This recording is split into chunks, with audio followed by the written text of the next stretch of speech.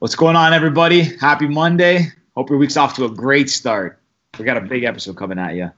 I'm your co-host, George Boussalis. And I'm your other co-host, Ricky Liordi. And you are tuned into the Pals podcast. This week, we had a well-known Toronto, a well-known guest on the episode. He's a big name in the fitness community.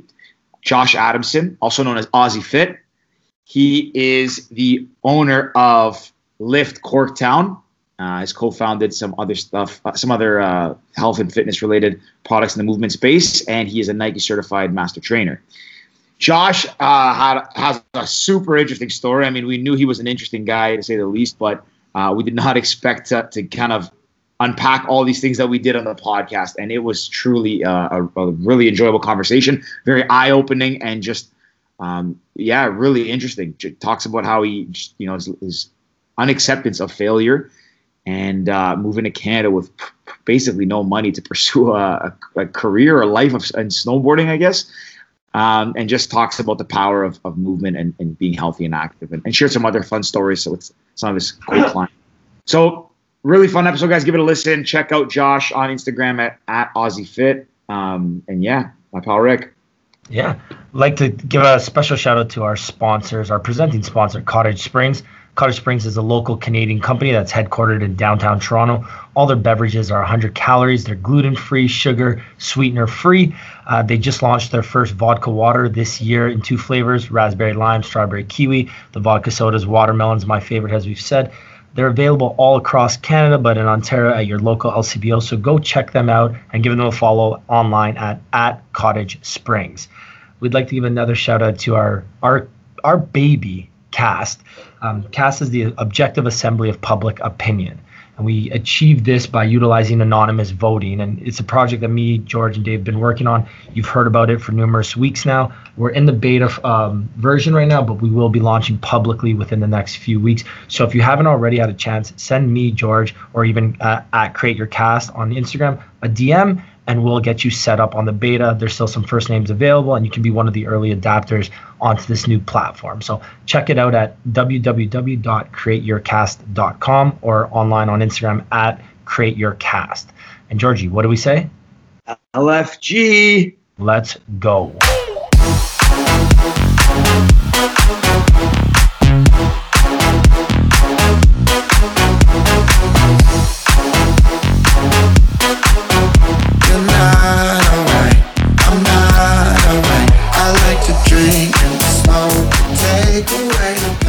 We're good. Good? We're live. All right. Let's go. Josh, welcome, buddy. It's good to have you on the podcast. Thank you very much. Yeah. Ricky's officially not the fittest guy on this podcast anymore. That's it. So, I'm going to start it right off. Okay, go ahead. Josh, obviously you're from Australia, and yep. I was reading online that you moved to Canada to snowboard. Originally, yeah, when I was 21, I was. I'm now nearly 36, so it's crazy. It's been a long time. Well, where'd you get the idea to move to Canada for snowboarding? I highly doubt there's much snow in Australia, if any. I'd never seen snow before in my life. I literally, I just love board sports, so I grew up like surfing, skateboarding, the occasional wakeboarding, but mainly like, the ocean style lifestyle. And I got into having my own personal training business back home in Australia, like really earlier on. Like I was like 18, 19. I was like working 16-hour days, and I just kind of got sick of it. And I was like, I need to have a break. But I know we got a long time here, but this story could go on forever and ever. But long story short, I met this guy. He was a trainer, and I was kind of in like I got into personal training, and I was kind of going down the wrong track, and then I got into personal training. I'm like, okay, I'm shifting my life in the right direction. And then about 6 months into me being a trainer, I met this other trainer, and he was just into about like waking up at 4 a.m., going surfing and like going on hikes, climbing mountains, just all this crazy stuff, didn't drink alcohol. And I was like, this guy's incredible. And he just has like the best life. And he started to invite me out on these surf trips and stuff like that. And instead of me going out partying till like 6 a.m. in the morning, I'd be waking up at like 4 a.m. and my friends are still out partying, but I'd be surfing and like having these crazy experiences at this beach called like Byron Bay, and there'd be like dolphins next to me while I'm catching waves. The sun's rising, and I remember him telling me after like 3 months of hanging out with him, he was like, "Yeah, I'm gonna go on this like snowboarding tour like around the world." And I'm like, "What?" I'm like, "Oh, that's crazy. I never even thought about snowboarding because like we don't have snow. It's just never even something that crossed my mind." So I started to watch videos. And I'm like, "Where are you going?" And he's like, "Oh, I'm going to Big White in Canada." And I was like, "Where's Canada?" Like, and I just had no idea. And yeah, I literally went home and started researching about snowboarding. And I just looked up to this guy. His name was Owen. I looked up to him a lot because it was like I wanted to live my life the way he was. And he was just such a good dude to all his friends, his partner, and just so very inspirational. And he left. And then literally I just Googled Canada and I was like, best snowboarding in Canada. Googled it and Whistler came up. And I literally sold everything. And 3 months later moved to Whistler. Wow. Jesus. Yeah. That's a crazy story. Yeah. So wait, how old were you when you moved to Whistler? I was 21. I actually, I was 21. Yeah. Oh shit. That's a pretty big decision to make at 21. I mean, like Ricky and I at that age were just finishing like university. I mean, we didn't even figure out what jobs to have yet. You sold everything and moved to Canada. Yeah, Australians are like, we travel a lot. If you've traveled, we're everywhere. Yeah. So it's like, it's kind of pushed on us. Because I remember telling my dad, I was like, yeah, thinking about going to Canada. And he's like, I've been wondering why you're still in Australia. He's like, you need to go out and have fun. Like my dad and my mom both started really heavily traveling later on in life. Like we kind of grew up pretty poor, didn't have money. But then like as us kids, I got two older sisters. And as we kind of got older, my parents started to make better money and they were able to travel. And every year they'd go to like Indonesia and they'd go to Bali and they'd, Malaysia. And then they just started experiencing this kind of life when in their 50s. And my dad's like, he'd be scuba diving, but with like 18, 20-year-olds. And he's like, I wish I did this earlier on in life. He's like, you need to go and you need to experience that before you have like kids and marriage and like all that sort of thing. He's like, get out there, travel, have fun. And I was like, all right. And yeah, that was all I needed. That's all I needed to hear. That's awesome because especially when you're young, like 18, 21, most parents are, I don't want to say concerned or worried, but a lot of parents would be like, if you're going to pack all your stuff, sell everything you own and move to the other side of the world, they'd be like, everything okay? So it's good to know that your parents were supportive on that. For sure. I mean, there's a whole nother side of this that I got kicked out of home when I was 17. So like I already lived out of home.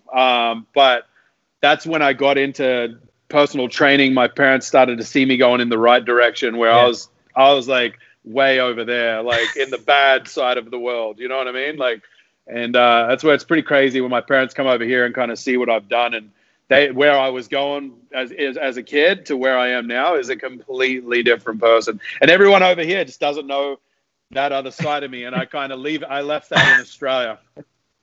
Well, it's really cool, right? Because you kind of get a fresh start. And obviously we want to get into sort of have you on. I mean, you do a lot right now. It seems like you have a lot going on and a lot of, I guess, like accolades or titles, if you will. But even before that, we get to that part, like, when you first moved here, or I guess to Whistler at 21, was any part of you scared? Did you like early days? Did you regret it, or right away it was like the best thing ever? Like, excuse my French, but I was shitting bricks. I had never left I had never traveled on my own in my life.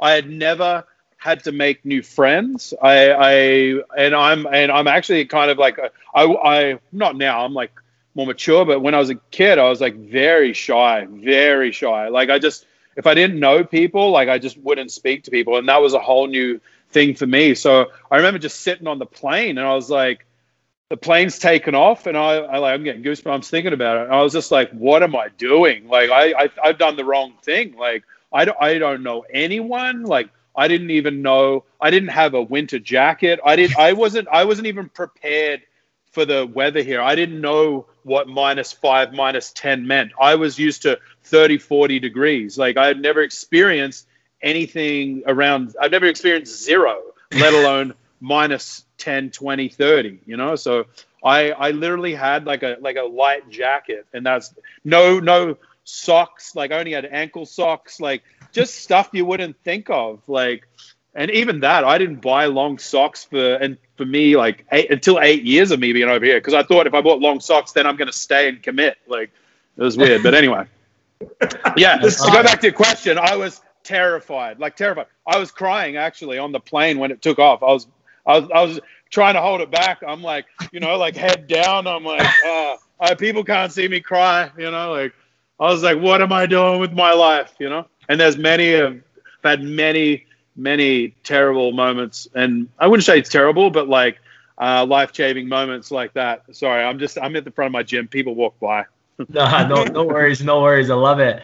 Yeah, I just picture you on the plane with like hoodie on, big Jack dude, just sitting there like holding back tears. Minus the hoodie, it was a tank top, but yeah.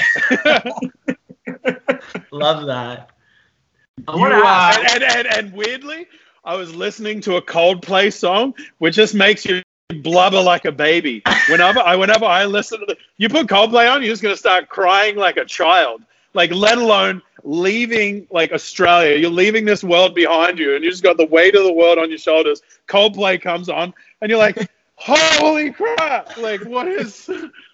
It was terrible. Like, and I can't even listen to that song right now just because it brings like that moment back in my life where I was just terrified. I love that. People are even looking at your, like, people who know you, I'm sure, from the gym. I'm guessing you have a pretty tough persona when you're in the fitness world. And if we're going to see this Jack dude on social media and hear the story of you crying coming over the plane, I'm like, there's no way I believe this story. Yeah, I'm a big teddy bear at heart. Well, I guess so. Then, I mean, even before this stuff in Toronto, like, what brought you from Whistler to Toronto? Just so I was actually dirt broke, like straight up dirt broke. Like, I had $800. How much was it? Okay, anyway, so I can't remember how much I had. I had enough money to buy the plane ticket to come to Whistler, to come to Toronto, because I was flat out dirt broke. Like, I was like, I need to make money. So I was in Whistler. Google was my best friend, and I was like trying to figure out where the most amount of gyms were in Canada, because I'm like, I'll kill it at any gym. Like, I know this world. I will crush money. Like, I'll be able to make the money I need and then go back. So then I looked up what gyms were in Canada, and I stumbled across Good Life. They had the most amount of gyms, and the most densely populated area was Toronto. So I was like, okay. So I was like, VIP Good Life gyms, Toronto. And the Union Station one came up. There was one at Union Station. And I'd never been to Toronto, but I was just like, all right, let's give them a call. So I called up Good Life Union Station. I was like, I want to speak to the fitness manager. And I'm in Whistler at this point. And her name was Lynn. And she answered the phone. She's like, hi. And I'm like, hi, my name's Josh. I'm from Australia, but I live in Whistler. I'm going to be in Toronto in 2 weeks. And I'm honestly, I just was super cocky about being a trainer back at that point. I'm like, I don't know what your sales are at that gym, but I'm probably going to smash them. And like, I was just like, she's like, you came across so arrogant. I thought it was a joke. Like, and I was just like, dude, I needed money. And I was like, I knew how to make money in the gym. So I got all my gear together, had enough money to buy a plane ticket. And I didn't have any accommodation. I didn't even have a visa. So I had to book at a flight center with cash, because I came from Australia with cash money in hand. And so I booked my flight at the flight center, came to Toronto, arrived at the airport, didn't have anywhere to stay. It was 9 p.m. at night. And then I just went to the information desk and I was like, are there hostels in Toronto? And so I started calling around to see if there was any beds. And 3 hostels down, no beds. And then I finally contacted High Hostel on Church Street, and they had vacancy. And I was like, cool, I'll be there in like 30 minutes. And they're like, just catch this bus down. So I got off the Royal York, walked from the Royal York to Church Street with my snowboard bag and my travel case, and literally lived there for like 3 weeks. And the next day I went into the Good Life and I was like, hi, I want to speak to Lynn. And she came to the front desk, and I was like, "Oh, I was that Australian guy that like called from Whistler." She's like, "Honestly, I thought that was a joke." She goes, "I can't even believe you're here right now."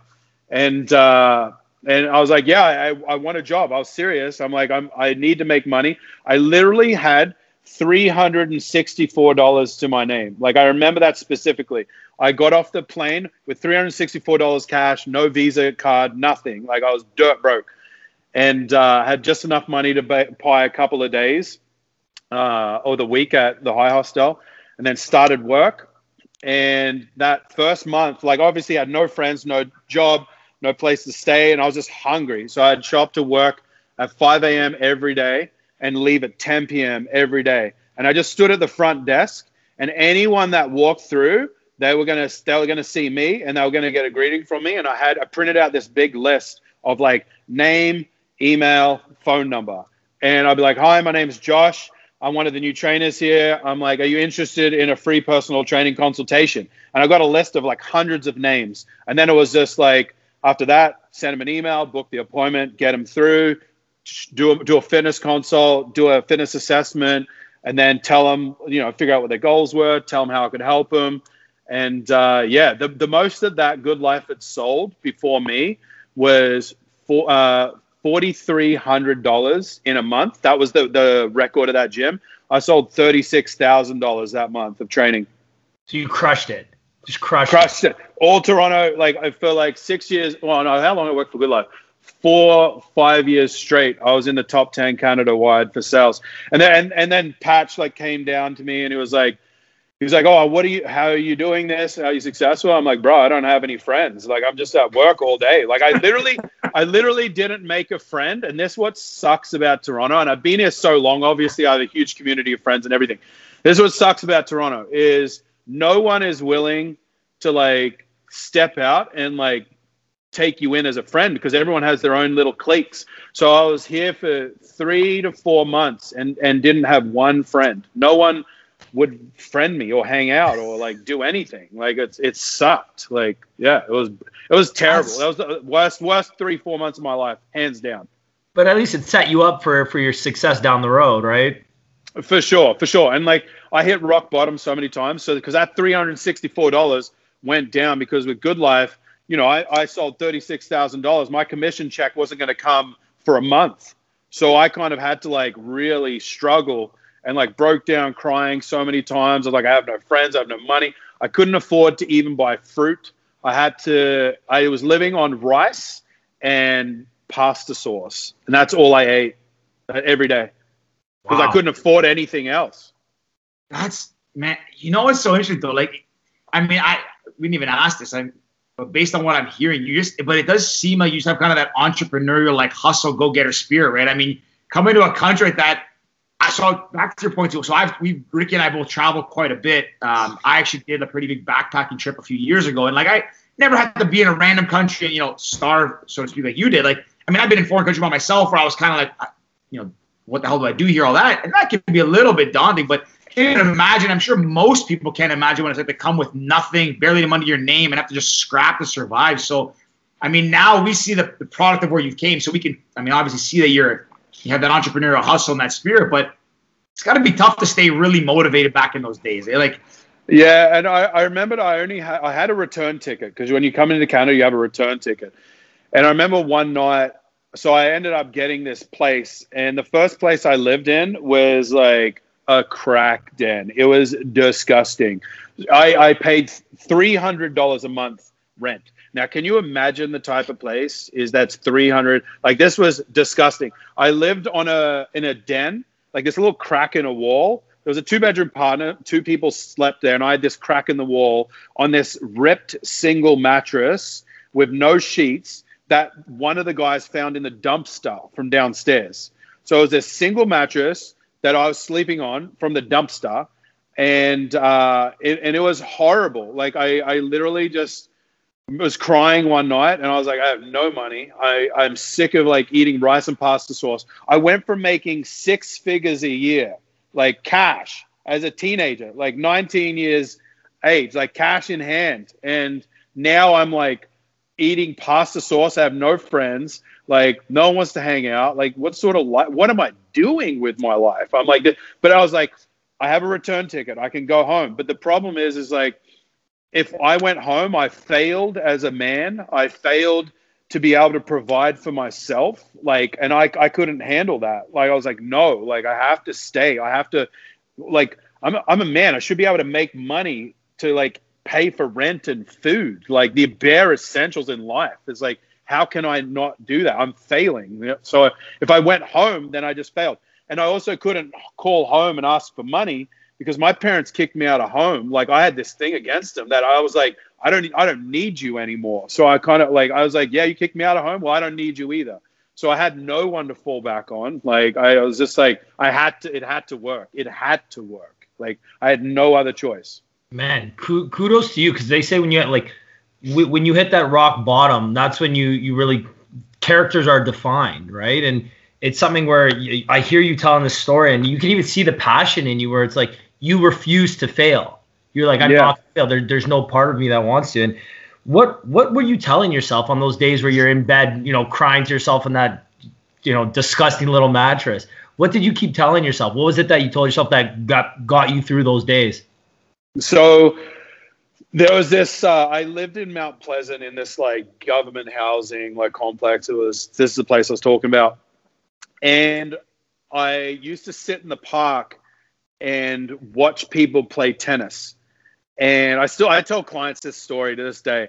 And I used to watch people play tennis. My Sunday would literally be sitting on a park bench looking at squirrels, because I was like, these animals are awesome. I'd never seen a squirrel in my life. And I forgot they don't have squirrels in Australia. Yeah, I just watched them scamper around. And this is what I did for like months, because I didn't have friends, right? So I'd sit in the park, and I sounded like such a loser, but I was a loser. But I was setting myself up for winning. So I'd sit in the park and I'd watch people play tennis. And I was like, you know what? One day I'm going to have one friend that I can play tennis with. And I'm like, one day I'm going to be living in this spot, and I'm going to be able to eat a peach. I'm going to be able to eat fruit because I'm going to be able to afford a piece of fruit. And I'm going to be able to have this life where I can, and I just think of the things that one day I'm going to have that. And I knew I was going to have it, but it's just, I just got to get through today. And then I got to get through tomorrow. And I got to keep doing what I'm doing at work, because that commission check's going to come. I'm going to make that money, and I'm going to be able to buy a bag of fucking peaches. Sorry for swearing. My sponsors aren't going to love that. But I get so fired up. It's one of the biggest things on social media. I have to pull back the words so much. But I'm going to be able to afford those things. I'm going to have that lifestyle. And I just kept thinking about that. And to this day, it's like, that's what I still do. Like, I talked to my fiance. I let her into those thoughts. And like, I sit here who I am now, and I'm thinking about one day I'm going to have that. I'm going to be doing this. We're going to have this. Like, I'm already thinking that. And there's no doubt in my mind that I'm going to exactly what I was thinking about this morning of one day I'm going to get that, because it's the same thing as when I was sitting on that bench watching people play tennis, and I'm going to be able to eat a peach and play tennis with someone. Now, I've never played tennis with someone still in 15 years, but one day I will. One day, Josh, give us a call, buddy. We got you. Friends. This summer, me and George, come play tennis with you, buddy. So my business partner, they play tennis. They're like, come out for a game of tennis. I'm like, one day. Like, it's really interesting because, like, based on what we see and what we know of seeing the what you've accomplished, like, you would think that, okay, you're not starving anymore, you don't have that, so you've kind of made it. But it also seems like that hunger and that drive and all that knowing, like, not to say failing, but like not having anything, coming from rock bottom, that keeps I'm assuming that keeps your fire going every day, knowing that I have to keep working harder so I never have to go down to that and be in that situation. So with me, there is no made it. Like, there is no like end result, end goal, because it's like, for me, I get fired up on the process. So I get fired up on like the things that I need to do every day. So it's like, it's the same when someone comes in and be like, I want a 6-pack. I'm like, you're going to get that 6-pack, and then you're just going to want something else. But what you're going to love is once you have that 6-pack, you're going to look back and you're going to be like, all the things that you had done to change to get there. And that process is what we need to glorify. So glorify the process rather than the result. So I just get excited about learning new things. and becoming the better version of myself, like rather than the end goal, because I don't have an end goal. I just want to keep being better. Well, so you said, actually, I was looking at one of your posts, and you said there's a more recent one. You talk about you've been like 20 years of spent, like, bettering yourself and doing all this, put all this time in improving. So I guess that's been your journey. But are you someone who does set goals that you want to achieve, or do you just keep working at it every day and then just the process kind of fulfills itself? For sure. So like, I get excited about things, and I go 100 miles an hour with it. I'm very extreme. So for the last year, I've been really like, for the last 10 years, I've pretty much been bulking with my nutrition. I've just been on a constant bulk. I was focusing on powerlifting. I only wanted to be strong. That's all I cared about. I didn't care about aesthetics. I didn't care about I just cared about one, I needed to eat to be strong, and that's it, and business. So in terms of training, right? So the last year, I've you know what? I want to focus on nutrition. I also have Crohn's disease. So that's another obstacle that I kind of have to battle with my nutrition. But so I just wanted to really figure out sticking to for instance, I hate saying this, but sticking to a calorie goal, it to be in a deficit.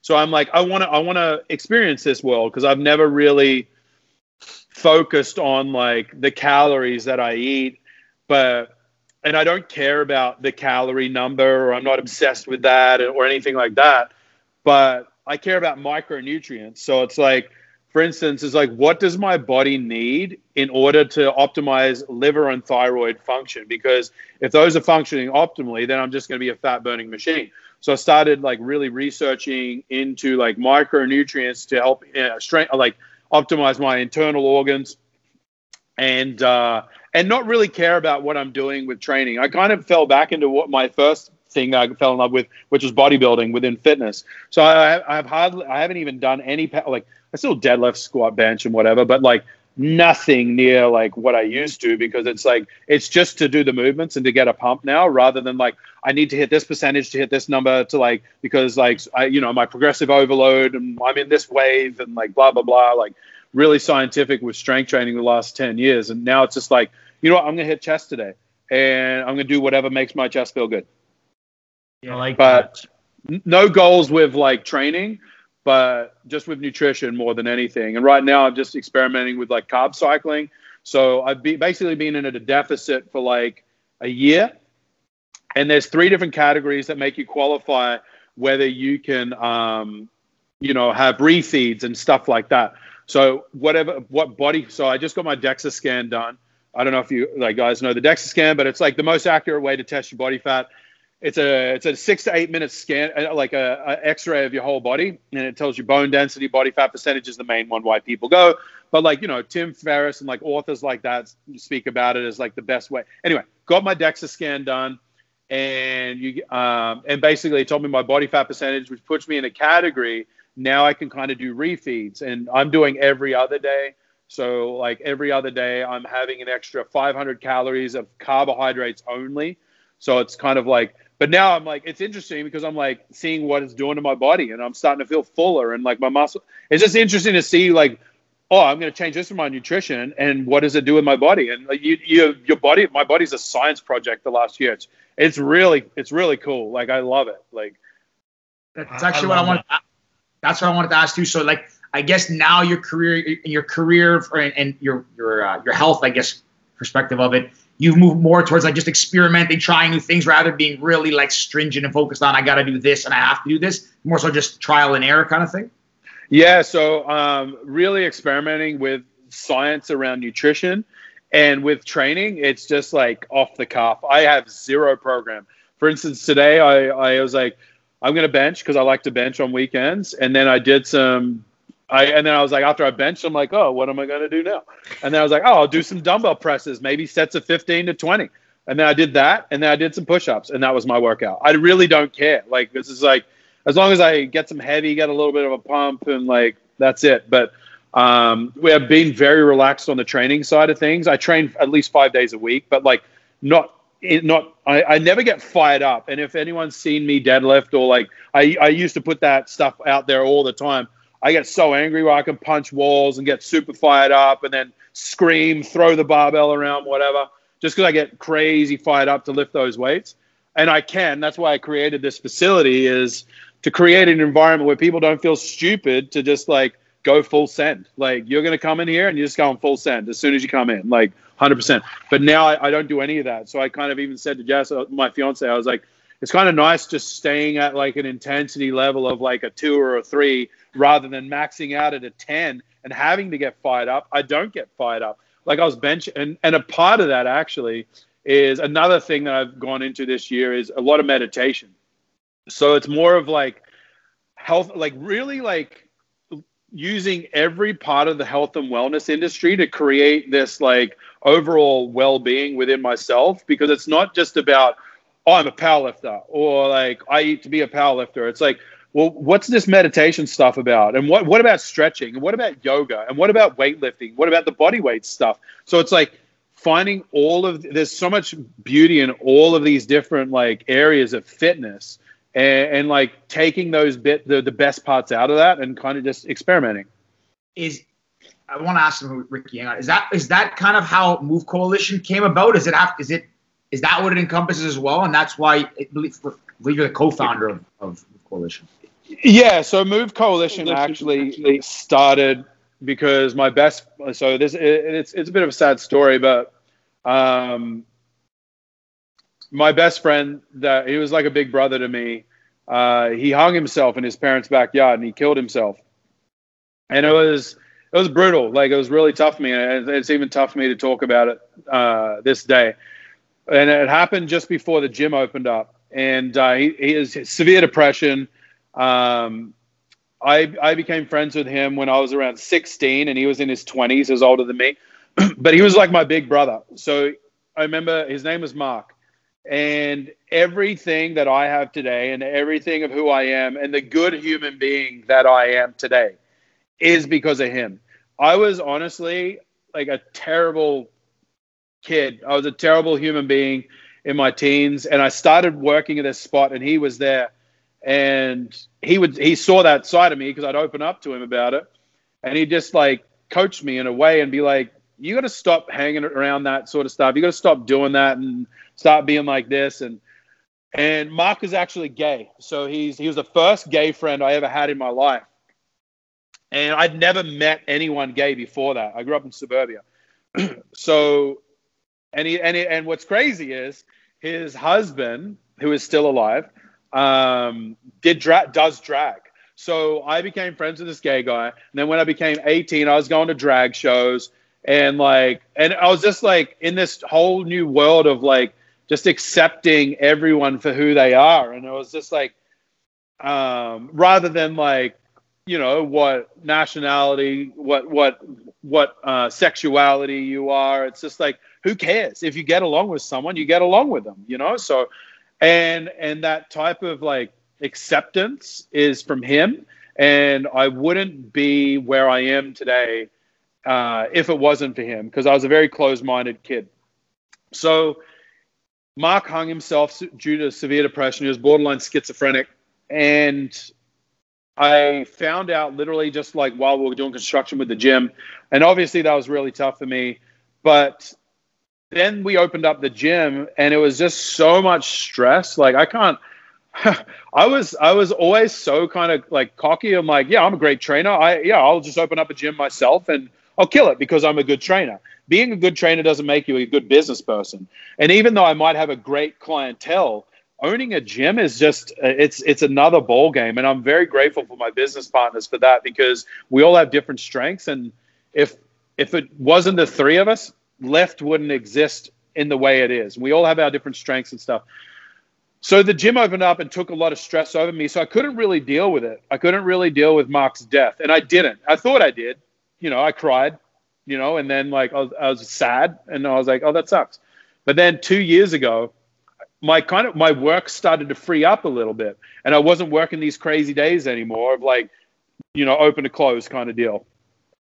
And then it kind of hit me, and I was like, I had a full-blown mental breakdown. Like, I was just like depressed. I didn't want to work out. I was just like, just doing all sorts of like self-sabotaging, things to myself, and not drinking or drugs. Like, I've actually been sober for over 8 years, to be honest.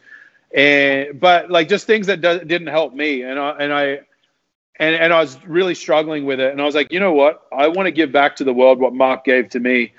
And if Mark was alive, I was like, what is something that I could give to him? And the one thing that I have to give to the world is is through movement, is motivation, support, and inspiration. So I was like, I want to give out some free content to people so they can follow along with. And I'm not talking people with depression. I literally started creating videos as if it was Mark. Like, I was like, Mark could do this workout. You know what I mean? Like, he didn't go to the gym. It was very self-conscious. Because he's like, oh, if I go into the gym, people are going to look at me because I'm overweight, and they're going to be like, what's this fat guy doing? Like, he'd say that to me all the time. I was chatting to him every week and up until he died, And he was like, I'm going to get, and the last message, I go and read it, every now and then. And it's, he's like, one day I'm going to get super fit. I'm going to be fitter than you. And like, he's like teasing me, and it's like, it's pretty funny because we had some banter. And he's like, hey, I'm going to look better than you. I'm going to be able to outlift you and all this sort of stuff. And it was very positive. So it was like, and then 3 days later, he hung himself. And I was like, it was crazy when you like look at these messages. And I go back and read that message, and I was like, was there some sort of code here?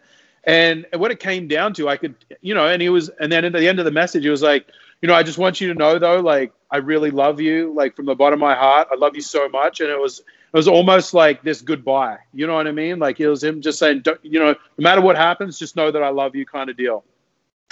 And so I go back and I read that. I'm like, that's so intense. He knew, like, you don't just hang yourself out of the blue. Like, you plan this. Like, my dad worked in mental health his whole career. He's now retired. So this is the type of stuff that he dealt with. And it's like, that was planned. He knew that he was, and what's crazy is his husband actually caught him couple of months prior in the garage with the noose and the chair, and Mark was standing there, and he's like, what are you doing? And like, Brett, his husband, was like, what are you doing? And he's like, nothing, go away. And he's like, and he obviously like started screaming at him and everything like that. But yeah, so many stories, and I go on rants, but like the Move Coalition basically started to honor his life, and now it's kind of turned into like and that's where actually the logo, you look at the logo, the icon, and it's an M, and there's different peaks of the M. And M is for Mark, M is for movement, and M is for mental health. And I've never released that. I've never said anything like that. But I always look at the logo, and it has the M for Mark. And I know that. And that's for me. I don't really care about, like, people just like, oh, it's a cool icon. They don't really know what it means. But there's different peaks to that M. You'll see the M, and there's the peak of the M. It shows that there's peaks and valleys within mental health. And we do have highs and we do have lows.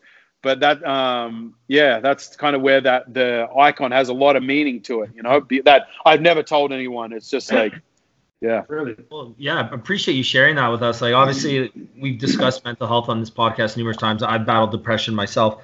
And I want to, you mentioned that you were going through tough times, especially with Mark's passing. How did you deal with it? What were things that you did? For me, one of my escapes, I guess, was going to the gym. That's what I did to focus on me. That was my zen, my serenity, my escape from reality. What did you do? And that's just it. So what you just said is movement is the most underutilized, potent antidepressant that is available for free. It's free. And so I wasn't working out. I had zero. When you're depressed, and mine was situational. You have clinical and situational. Yeah, clinical is like you're born with it, and depression does run in my family. My family members, take medication and stuff like that. But mine was situational. It was like I was depressed about this situation. So I was like, you know what? I had zero motivation to work out. I'm like, I'm just going to go into the gym, and I'm just going to move. I'm just going to move. That's all I'm going to do. Yep. Rather than sticking to this program where I have to hit 10 by 3 at 85% of my training max, a back squat, and then I have to hit all this accessory and all this other stuff. And if I don't do the program, then I'm not taking the steps to achieve my goals. And like, I used to put a lot of pressure on myself like that. But I was like, I'm just going to move. And I don't care how long it is. And I don't care what I do.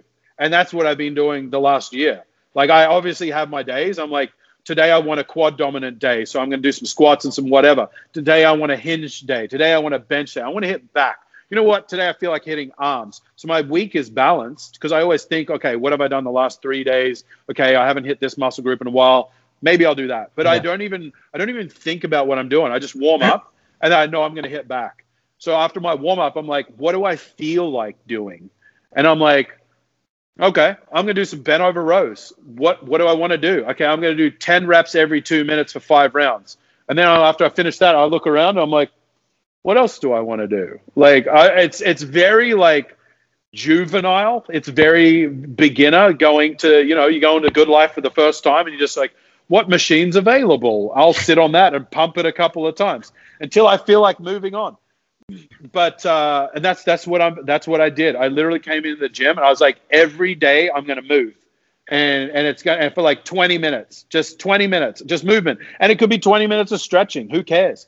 And after every time I moved, it was unavoidable to get a dose of PMA, positive mental attitude. And I say it to everyone, it's unavoidable. After you work out, you just feel better. That's a part of it. You get that heavy dose of PMA. So I was giving myself a dose of PMA every day, and just from that movement and doing things. I couldn't control my emotions, but I could control my actions. So I'm like, I'm going to move. I'm going to eat better, because when you eat better, you just feel better. And it's not about like, because you look better. It's just, you're doing something good for yourself, And they're the two things that I could control. And then slowly over time, I started to feel better. And then I was like, you know what? I'm upset because of Mark. I need to do something to honor his life. And that's when I came up with Move Coalition. And this was 2 years ago. And I actually flew a good friend of mine from LA to film some content. We filmed 30 videos, and I've never released these videos. But it was kind of like a therapy thing for me. I was like, yeah, we're going to do this thing. We're going to release all this content. We filmed all the content, and it wasn't exactly the way I wanted it, so I didn't release it. And I still have it sitting there. But then I started working heavy again, and then that kind of took the back seat. Then the pandemic hit, and I'm like, you know what? We're going to release the content how I want it to, because I was very new to filming. And that's a whole another I don't film myself, and I have a videographer and editing team and everything like that. But I didn't know what I wanted to see on the camera. So I'd been through a round of it. I knew what I didn't like with that, and then I could like fix it for this round. And that's when I started releasing this stuff on YouTube, like the newer content. And now we're getting into yoga, and I want to get some meditation stuff. I'm actually working on launching a website where it accompanies everything. So it's because fitness and wellness is so much more than like I'm a bodybuilder. Like meditation like is so crazy what it can do for you. And I've just been really messing with that the last year. And true wellness and health and wellness, it's a bit of strength training, it's a bit of yoga, it's a bit of meditation, and it's a lot more intellectual, like when you start to really break it down. So I'm working on developing a package and then launching that with everything, That's really awesome. Cool. Honestly, man, that's a great story. That just took us on a whole that's a deep story, but that's also very cool. That's something super. I mean, obviously, very unfortunate to hear, but that's great that you took that channel and brought something positive that also can hopefully, shed light on. I mean, mental health is a big thing. We just had like the Let's Talk Day was recently, and something that, to your point as well, with the gym, it can be a daunting experience for some people, and they maybe don't get exposed to the benefits of movement. To your point of something so simple, and the fact that you're showing people and I'm a big. Saying like me as in you're a big solid dude who lifts heavy weight, but if movement does just a little bit of movement does this kind of positivity for you, even if you can't get off your butt off the couch and you can do it in your own living room, you're scared to get in the gym, just do a little bit, and you're kind of sharing that with them. That's really inspirational, man. And honestly, kudos to you. That's fantastic. Yeah, and that's why all the videos are small. They're like they started off anywhere from 8 to 12 minutes, like because you do one and then you're like, oh, I'll do another one. And then you click the next one. You know what I mean? So it's like, rather than like a 45-minute, video is so like daunting for someone to even think about that. It's like, but you could click 3 10-minute ones and then you just did 30 minutes. So it's just like a I find it so funny. I find it so funny that some people, they'll be like, oh, I only have half hour. I'm not going to get a workout in because it's not going to be a good workout. Well, I always said this, even when I was younger, because I go to the gym every day almost, basically 6-7 days a week. Even if I go to just stretch or just walk on the treadmill, I need to go every day because that's what I do. That's my me time. And some days I go on, you can tell I'm not in the mood at all to work out, but I always say a bad workout is better than no workout because at least showed up. I stuck to my routine. Even if I just stretched, I did it for me and my body and what makes me personally happy. So that's what I always try and do. And now with these kind of the involvement and the increase of videos on YouTube and online spaces, a lot of people are releasing these 8 to 10 minute videos because, I don't want to say back in the day, but let's say maybe 5-10 years ago, if you didn't have an hour to go to the gym, you weren't working out. Oh, you know what? I'll start tomorrow. Well, now you don't need an hour. Do 8 to 10 minutes today. Then maybe tomorrow do 15 minutes. Then maybe do 20. Then do 40, whatever. Keep going. And if you miss one day, it's not the end of the world. You don't have to have an hour workout where it's 10-minute warm-up, 45-minute weights, 5-minute cool down. Like, no. Get in there. Like you said, just move. Do something that releases that PMA. And I've never heard that. I actually love that. I wrote that down. PMA. So I'm actually like there's another side of me. I'm actually a drummer in a death metal band. I play in 2 hardcore bands. I'm in a death metal band called Six of Swords. It's a Toronto death metal band, and I was in a hardcore band, a straight edge hardcore band called Total X War. Straight edge within the heavy metal community are people that don't drink or do drugs, and a lot of them are actually vegan. But so PMA actually comes from the hardcore community because it's an old punk hardcore song. You look it up, PMA every day. Yeah. Dude, what don't you do like this? So you have all of this. You're also running a gym. You're a Nike. I mean, we didn't even get into this. And I want to talk about this because Nike. I have a big affinity for them. They're my favorite brand beyond anything. But so you started this during COVID. You're a Nike master trainer. You have Corktown Lift, and you're in a death metal band. Like, how do you have time for all this? It's tough. It's tough. I just don't have many friends. I was literally gonna say, I was like, man, he must still not getting many friends, right? So hasn't played tennis yet. He's got too much free time on his hands. You know what it comes down to? My social life is the gym. So when I if I'm seeing my clients all day long, my clients are my friends, and I get an hour with them 3 to 5 days a week. You know what I mean? So we get to hang out, we get to chat. I honestly have the best fucking clientele in the world. I love every single one of them. I love every single member of our gym. But my PT clients are like something else. It's like, it's not just like you show up for that hour. It's like, no, we're involved in each other's lives outside of the gym. It's like, I couldn't be more grateful for the clients I have. And they all like each other as well too. And they all hear about each other through me. And I don't know. I'm really stoked on the clientele I have, and that's my social life, and my band is my social life, and honestly, if it wasn't for the heavy like the hardcore heavy metal community, I don't know if I'd still be sober, because within that community, I found a community that is sober, and I could hang out with all these dudes that are covered in tattoos. Like if you look at straight edge hardcore dudes, like faces, like my last band, the dudes' whole skulls were covered in tattoos, necks, arms, hands, torsos. There wasn't a bit of skin left in their body. And look at these dudes, and you'd be like, they're scary looking dudes, but they don't drink, they don't do drugs, and they're teddy bears. I just found this community of people kind of like misfits. I've always found myself a bit of a misfit, but we all kind of connect through music. I love that. Honestly, really, really cool, man. Really, really inspirational. I didn't know we were going to unpack all this stuff. This is honestly amazing. And the fact that you find the time to do all this is remarkable. One thing I do want to ask is, owning a gym right now, not the situation we're in, all that stuff, but how have you adapted? Obviously now I'm just guessing Corktown, the gym is, you can't be open through all this. You've had to adapt and all that. Is it, I'm saying you're happy about it, but does it give you some downtime to reassess the business side? Have you evolved to new ways of still being with clients and all that stuff? Like, how's your business adapted, and how do you plan to continue after things get a little bit? I mean, it goes without saying, obviously it's been tough. You know, like many gyms, businesses have shut down.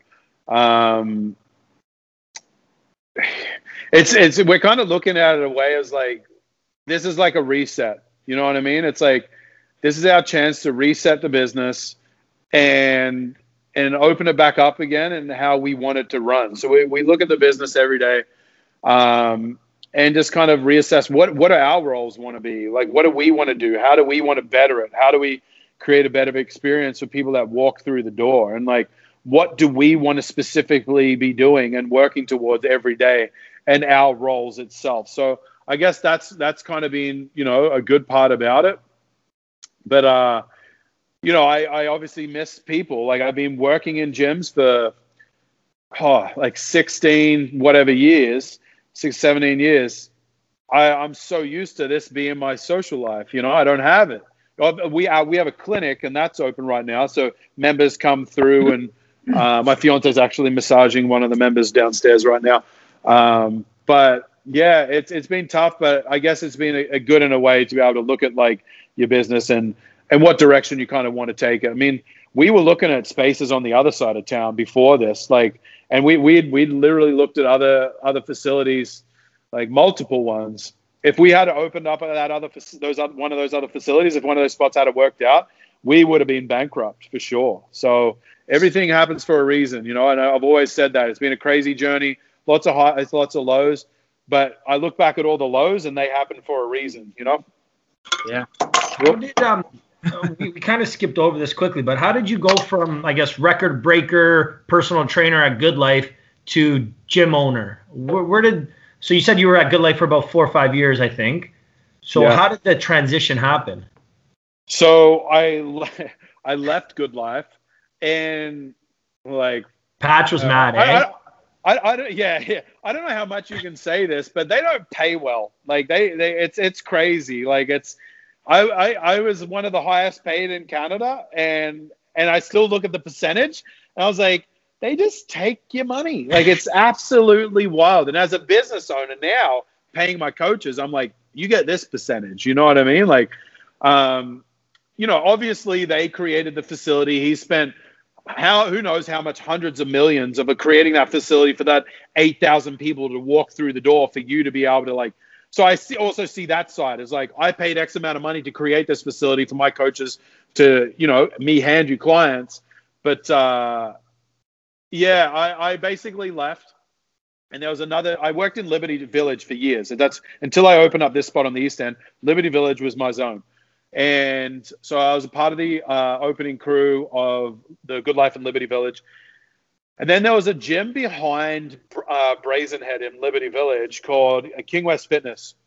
And I went over there, and I was like, hey, I just, as you do in any interview, you'd be like, I just told them, like, this is what I want in terms of a rate. Like, I want to earn this percentage.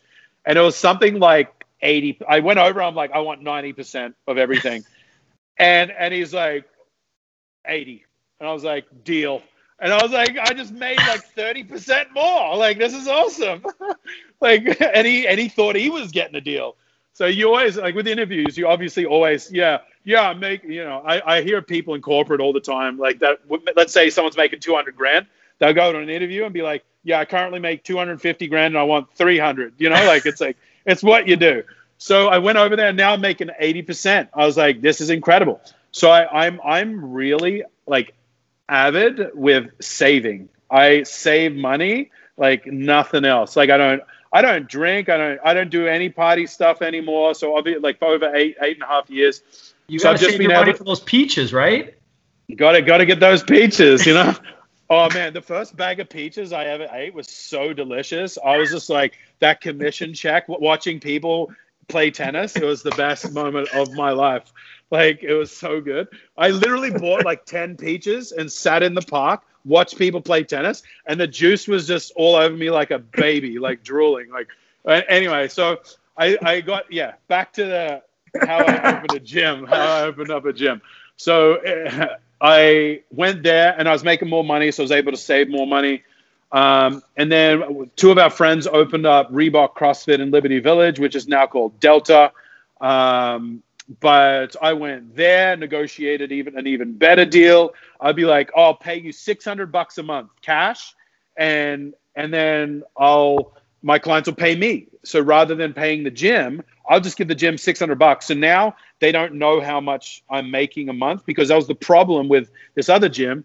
He'd be like, he'd see how much money I'd be bringing in, and I'm making 80% of that, and he's only making 20. He's like, he tried to renegotiate so many times. He'd be like, oh, I got to make more money. You know, you're getting paid too much. And I was like, you signed the line, bro. Like, you can't go back on a contract. I'm sorry. Anyway, that gym went bankrupt. Good Life, the King West Fitness. I showed up to work one day, doors were locked, gym went under. So I went to Reebok CrossFit, worked at my friend's gym, and I was just making more money there. And honestly, it was just saving, just putting money away for a rainy day. Because I knew one day, so when I first came over here, the first girlfriend I ever had, I told her, I was like, one day I'm going to own a gym in Toronto. Like, and this is like 12 years ago. Like when I was just coming from the, you know, coming from like Peaches, watching tennis. I now got my own place. I'm kind of like stepping up. Got my first girlfriend. I'm like telling her I'm going to open up a gym. 12 years later, that happened. But yeah, I was just saving. I knew I wanted to open up a gym one day, and I needed to save it. I needed money for that. So my business partner, Greg, was the head coach at this other gym, and he was like 30, and he was making, you know, like with classes, when someone teaches a class in CrossFit gyms, there's an average price you pay a coach, and I knew what it was. And I knew how much he was making per class. And I was kind of like, I'm just sick of making someone else's like pocket rich, you know, like you're only getting paid this much. You're 30 years old. You do all the programming. You run this gym. You're the head trainer. I'm like, don't you want to own your own gym? And he's like, actually, I do. I'm actually talking to some people right now. And I just looked at him. I was like, well, bro, if you're ever interested, I've got a lot of money saved and I'm ready to go. And he was like, interesting. And then we just started chatting, and I literally dumped my life savings. My account went to a big zero. So and saving for me is like my security. When I have money, I feel like just saved, I feel secure. So I went from this massive security blanket to zero. And it was, once again, it was daunting. I was shit scared. Like, I was like, what if this doesn't work out? And I was like, and then I kind of went back through that whole headspace of like, this has to work out. I can't be a failure. Like, you know, this is, people open up business. This is not like I'm Neil Armstrong laying on the, like, you know what I mean? Like I'm not doing something that no one else has done. This is going to work out. Yeah. And it's like, and it has, you know, like we're still here today, nearly 5 years later. That's all. Good for you. And I mean, it even harkens back to your, like, you know, when you first came to Toronto and to Union Station, like you had nothing. I mean, yeah, when you put your savings in, like you have this tangible thing, but it's not going to grow and work if you don't make it work. So, I mean, you almost, like, you basically put yourself back to being broke and having to fight to make this work. I mean, most a lot of work build it up to go back down to where they were. I mean, good for you for taking that chance. And I did it again. So I bought a pre-construction condo last year, and yeah, account went down to zero again, and it was scary, man. Like, it's scary. Like I went negative. Like, I went in the negatives. Because COVID hit, and now I've got to make the fourth payment. Like, I'm like, what is going on? Like, I was so scared. But I actually, for the first time, never asked anyone for anything. But I was short some money, like for the fourth payment of this pre-construction condo I bought.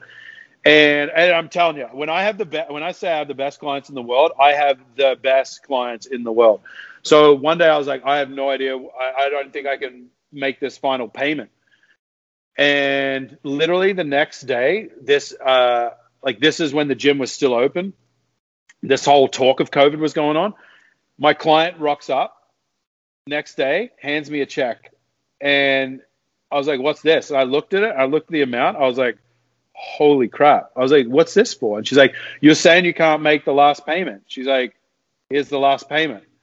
And she goes, I talked to my dad, and like, they're a very wealthy family, but just very generous at the same time. And she's like, yeah, she goes, you don't have to pay him back any interest. Just make him payments every month until you pay him back. And yeah, we just want to help you out. You've helped me out so much. And this is, it was just, I've never had anyone do that. I've never asked for anything in my life. I've made everything on my own. But like, I just felt like crying then and there, because once again, I felt defeated as a man, because I'm like, I said I was going to buy this condo, and now I don't have the money for it. I'm a failure. And I have this thing about being a failure and just defeated as a human being. It's like, and then like she gave me the ability to like not fail, So it was such a really precious moment that I'll never forget in my life. You say fear of failure, but I think it's more, you almost refuse to fail. Like, you think about, you hit rock bottom in Toronto, the days where you got no money in your pocket. Instead of accepting that you've got no money, you've got nothing to do, you worked 15 hours a day at Good Life to make that commission. Then you dump all your money into the gym, and COVID hits, and you still refuse to fail. Keep going, keep plugging through. And sometimes, you need to be good to be lucky and lucky to be good. But that refusal to fail, I guess what I'm saying is that's what makes the type of person you are. You're not just going to lay down and let life take over. You're going to fight back, and you've been doing a good job of it. Yeah, I always said, if this didn't work out in Toronto, plan B is I'm going to go home, move to Byron Bay, and become a surf bum the rest of my life. But then in the back of my head, that's failing. Like, I can't do that. That's retirement. Well, I mean, actually, that's funny you bring that up, because I wanted to circle back to this. So you're saying now you might have moved back to go surf. So you moved here to snowboard.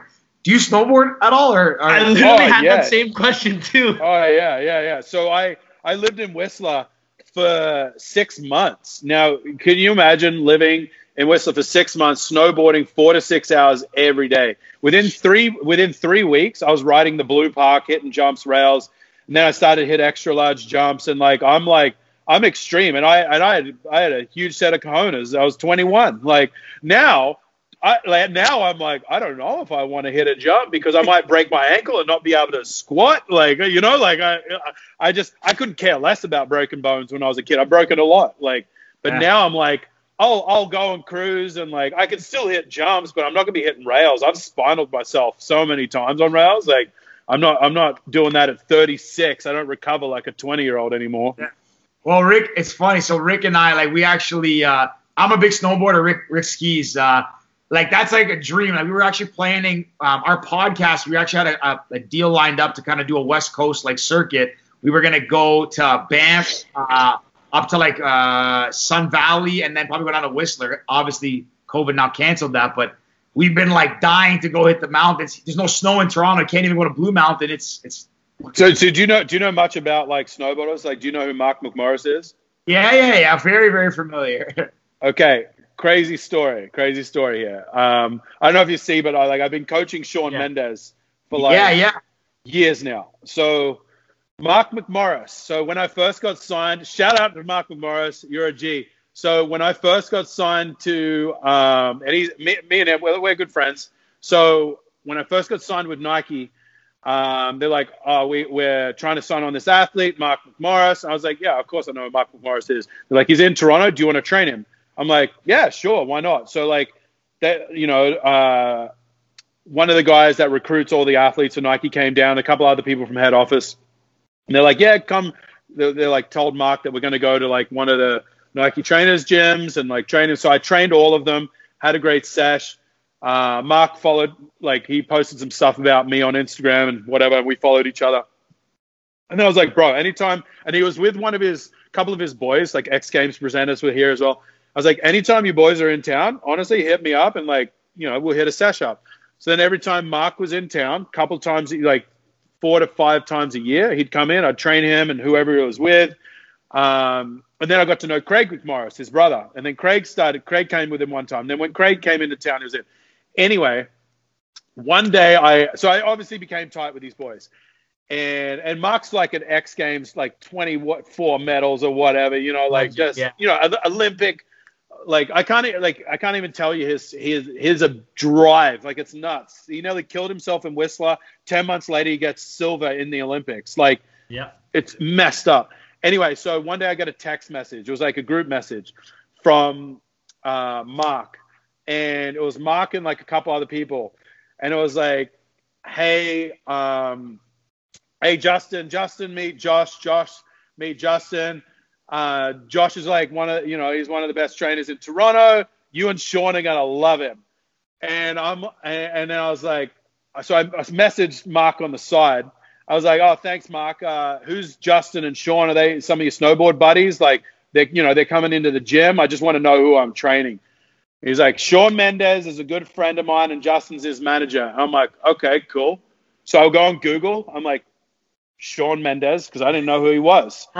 and then he was coming in the next day. And then I was like, oh, shit. And then Sean came in, and, like, honestly, he's the rat. Like, I've learned so much from him, and the only reason I'm into meditating, breathing, and all this sort of stuff is from him. Sean will be like, yo, because I'll send him a message every morning. I'm like, how you feeling today? Like, to get his energy, and then, like, I'll create a workout based off that. And then he'll just be like, yo, have you read this book? Have you done this? Have you checked out this? Because he has, like, crazy coaches in every kind of, and I'm like, no, but I'll get into that just from him. And he's just such a solid person. So the reason I'm training Sean is because Mark McMorris introed me to his manager. It's just nuts how it all works out, Yeah. But you know what, though? It's that idea that, like, good energy and good people attract good people. Exactly. If you weren't such a good person, again, I'm not taking away from your training ability, but there's hundreds and thousands of good trainers all around the world. But it's because you're such a good person, you have good energy, you refuse to fail, that, Mark's like, it's Sean, you got to train with Josh. You have to train with them. Right? It's also the vibe of, like, when you're with someone, it's like, training for me is and coaching people is much more than the hour that they spend in here. It's about creating a relationship with that human, so they trust you. And obviously, Sean, for someone like Sean to trust me is such like a what's the word? Like, it's a huge deal to me, because a lot of people can abuse his trust, with certain things that, like, he'll send me photos of himself or whatever, like, it's just like stuff like that could leak, certain things he says to me could leak out, and, like, people just abuse his relationship, it's messed up. Well, personal trainers, you're part-time personal trainer, part-time therapist, part-time best friend, a little bit all under that umbrella of personal training. Yeah. Every girl that I train has definitely cried in front of me, and we've had a therapy session. But that therapy session is just me listening. But every single girl I train has cried. Cried from the workout, or just cried because they open up? Just some boyfriend experience, or, like, they'll come into the gym and then they'll just start crying. I don't know. Yeah, maybe you might have trained a couple of my exes. I don't know. Well, I will tell you, man, like, your persona, I mean, this is obviously the first time we've all met. I mean, you definitely are. You come off as a very friendly person. Seeing you on Instagram, I'm like, this guy's scary as shit. He's huge. He does all these things. Like, this guy seems so intimidating. But I mean, I can kind of say now. I mean, you're very personable, man, and it's your energy's really cool. So it's been social media is a funny thing. Like, it's it's funny to, like, think of, like, how other people can perceive you to be, because I'm such an in-person kind of guy, and that's why I don't put a lot of attention into my own social media. Like, I just put things out there, and, like, it is what it is. Like, a photographer will shoot me while I'm training, and I'll just post those pics up. But, like, I don't post a lot of personal stuff about my own personal life or conversations like this. And people don't see that other side. It's just like, this is what I'm lifting, this is who I'm training, and it's business. You know what I mean? Yeah. Well, that's why we do this too, right? We started this podcast. I mean, Rick and I have been best friends for, over a decade. I met in university, but beginning of 2020, before this pandemic, we said, let's start a podcast and just talk to cool people that we think are doing really interesting things, who have good energy, and just fun people, like interesting people. And I mean, you came across as interesting just because of what you did.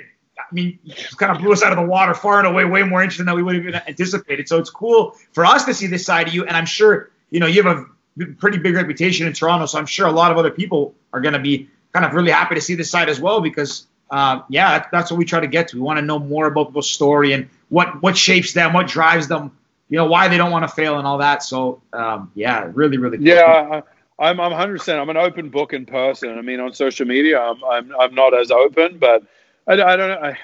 I just don't want to sit down there all day and think about, like, what I need to post. You know what I mean? Like, I just put out there the necessary stuff for business, and then But in person, all my clients know me on a very personal level, you know? Yeah, and that's what's important, right? Being personable in real life, not just on social media. A lot of times people get so caught up with, I need to be this person on social media. Meanwhile, you meet them in person and they're completely different, right? Josh, before we do start to wrap up, first I want to say I wish we had this in person because your energy and your vibe, we got to get you into the studio once things start to open up again, because it'd be a pleasure to sit down and even do this all over again and do a round 2, I guess. But one more question I had: what's your onboarding process for new clients? I can imagine you're super swamped. So do you accept everybody, or is there certain requirements that people need, or what's the onboarding process? I don't really have like a specific one, but if someone messages me for training, I just like to know people's goals. Number one, what are their goals, and is that something that I can help with and that I'm passionate about, meaning like someone's like, I want to be a professional Olympic lifter. I'm like, well, that's not me, like I don't do that. I can coach it, but I'm not, I'll find you someone else, like if someone has some sort of like disability or injury, that's something that I don't feel like I do as good a job as my fiance because she's a therapist, then I'll be like, well, this person would probably be better suited for you. So it's kind of like I know what I'm really good at and what excites me, and I want to be excited and really get along with the person as well. So that's number one. That might be just like a text. Number two, I'll get them in. And then, and honestly, it's just all vibes. Like, it's just, do I get along with this person? Do I think I can get along with this person? Because I'm going to be spending anywhere from 3 to 5 hours a week with this human. Like, I don't want to not enjoy my time or them enjoy their time with me. Like, can we connect? Like, and that's the biggest thing for me. It's just like connection, I love that. Yeah, I might have to after this pandemic, I might have to hit you up. Ricky's the fit one between the two. I mean, I consider myself athletic, but Ricky's definitely the athlete. I might have to hit you up for some sessions I can keep up with him as we get older. Man, why did you ask the question? I'm thinking here, I'm like, man, I want to come and hang out with you once or twice a week for a couple hours to work out. Like, yeah. Obviously, the third one is like people have to be able to afford it. So, that's. Of course. It's not very affordable for a lot of people, No, of course. Well, George, you got anything else? No, I mean, this has been a blast. I had a lot of fun. Great energy for a Saturday. I want to go work out right now.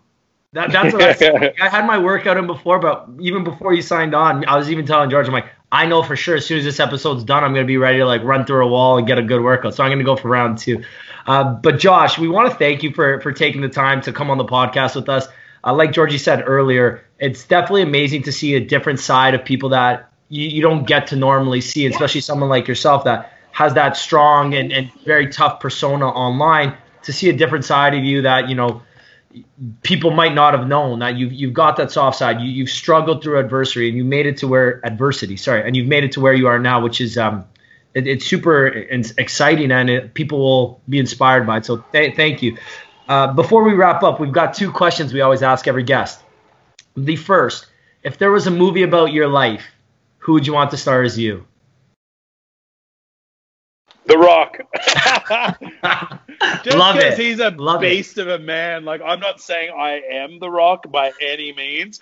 Like, he's just like, I honestly look up to people that, I'm not saying he's me, but I just look up to him so much. He's a solid businessman. He's a solid family man. And he's an incredible athlete. And anyone that can succeed in all those 3 areas of life, like if you can be a kick-ass dad, business partner, and athlete at the same time, that's some serious juggling going on. Plus, like his work, what he does, like obviously I aspire to him rather than him playing my life. But yeah, whatever. I guess that's that backwards, Yeah. Love it. I can see that. The last question is, if you could give one piece of advice to your younger self, what would it be?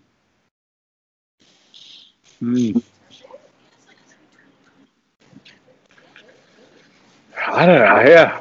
Younger self, how young are we talking? What? That's up to you. However you feel. I don't know. That's such a hard one. Do people get stumped on this? More, yeah. But different people get stumped on different ones. Some people get stumped on Ricky's. Some people get stumped on mine. Listen, it's entirely subjective. It's up to you. It's whatever you want to tell at any point in your life. I mean, it could be to young people coming up, and whatever comes to mind. I would say honestly, okay, to myself before I got into the fitness industry, I was in a very dark place. And I was struggling to get out. Like, I just didn't know how to get out. So I would say, don't worry. Like, it's going to present itself. The option for you and the path for you is going to come very soon. Just like, stay positive. Good advice. Love it. Love that. Josh, if people want to find out more about you, everything you're doing, where should they go? How can they find you? I guess the easiest platform would be Instagram, which is Aussie_fit. Perfect. So we'll make sure we tag everything, all your socials, the website, and everything in the comments and the caption below. But Josh, thank you again for coming on. You're an absolute gem of a guy. And once all this COVID stuff starts to wrap up a little bit, hopefully soon, we'll get you in the studio where me and George might come by for a workout or something, because you got great energy. I think I speak for George as well when we say you seem like someone we want to be around and hopefully get in some good lifts or something. Yeah, I love it, boys. Appreciate you having me. You like to drink and to smoke to take away the pain, and I don't remember all of my mistakes and every high. Got alone with no one thing, and I